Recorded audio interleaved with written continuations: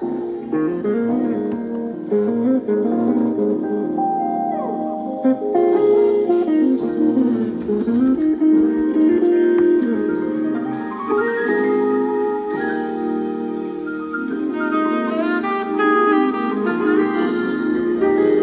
morning, my sisters and my brothers.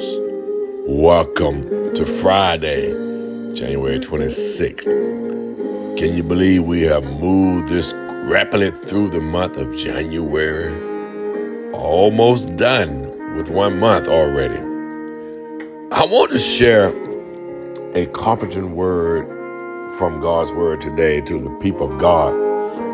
Many of us are experiencing loss of loved ones or death, if you will, those who've gone before us to be with the Lord.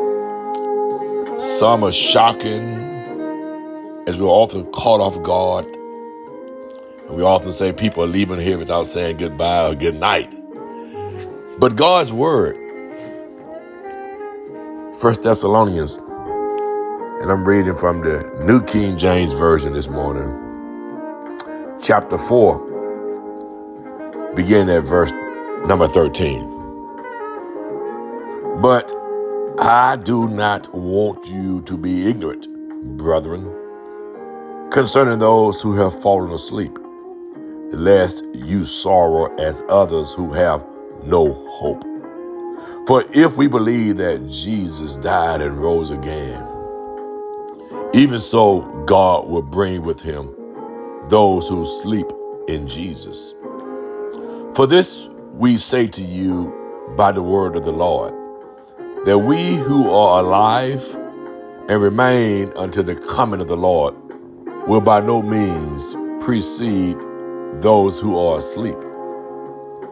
For the Lord himself will descend from heaven with a shout, with the voice of an archangel, and with the trumpet of God.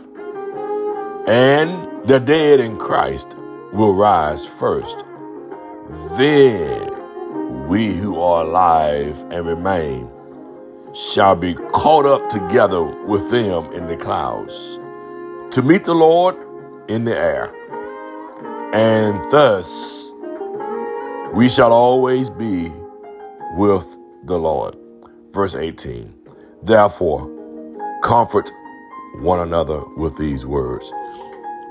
There will be a great reunion of those who died in the Lord and those of us who yet remain alive when he comes. And so our hope is in tomorrow. Our peace is knowing that those that we love are with the Lord. And so our future is bright. What a reunion it will be, my sisters and my brothers. We used to sing a song, what a time we will have when all of God's children get together.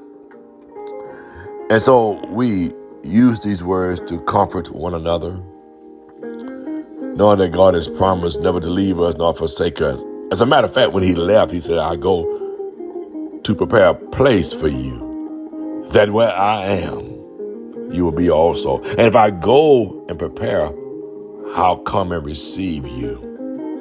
And so we have the assurance, the blessed assurance that one day we will all be together on the other side.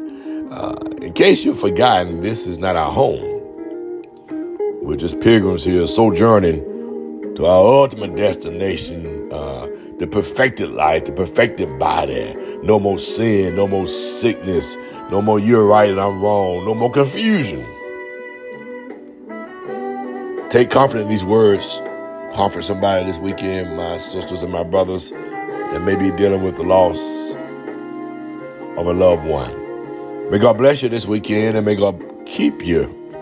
We pray you have an opportunity to worship with the church, the corporate church, in the sanctuary. And if you can't make the sanctuary, by all means, use technology and connect with your sisters and brothers in Christ.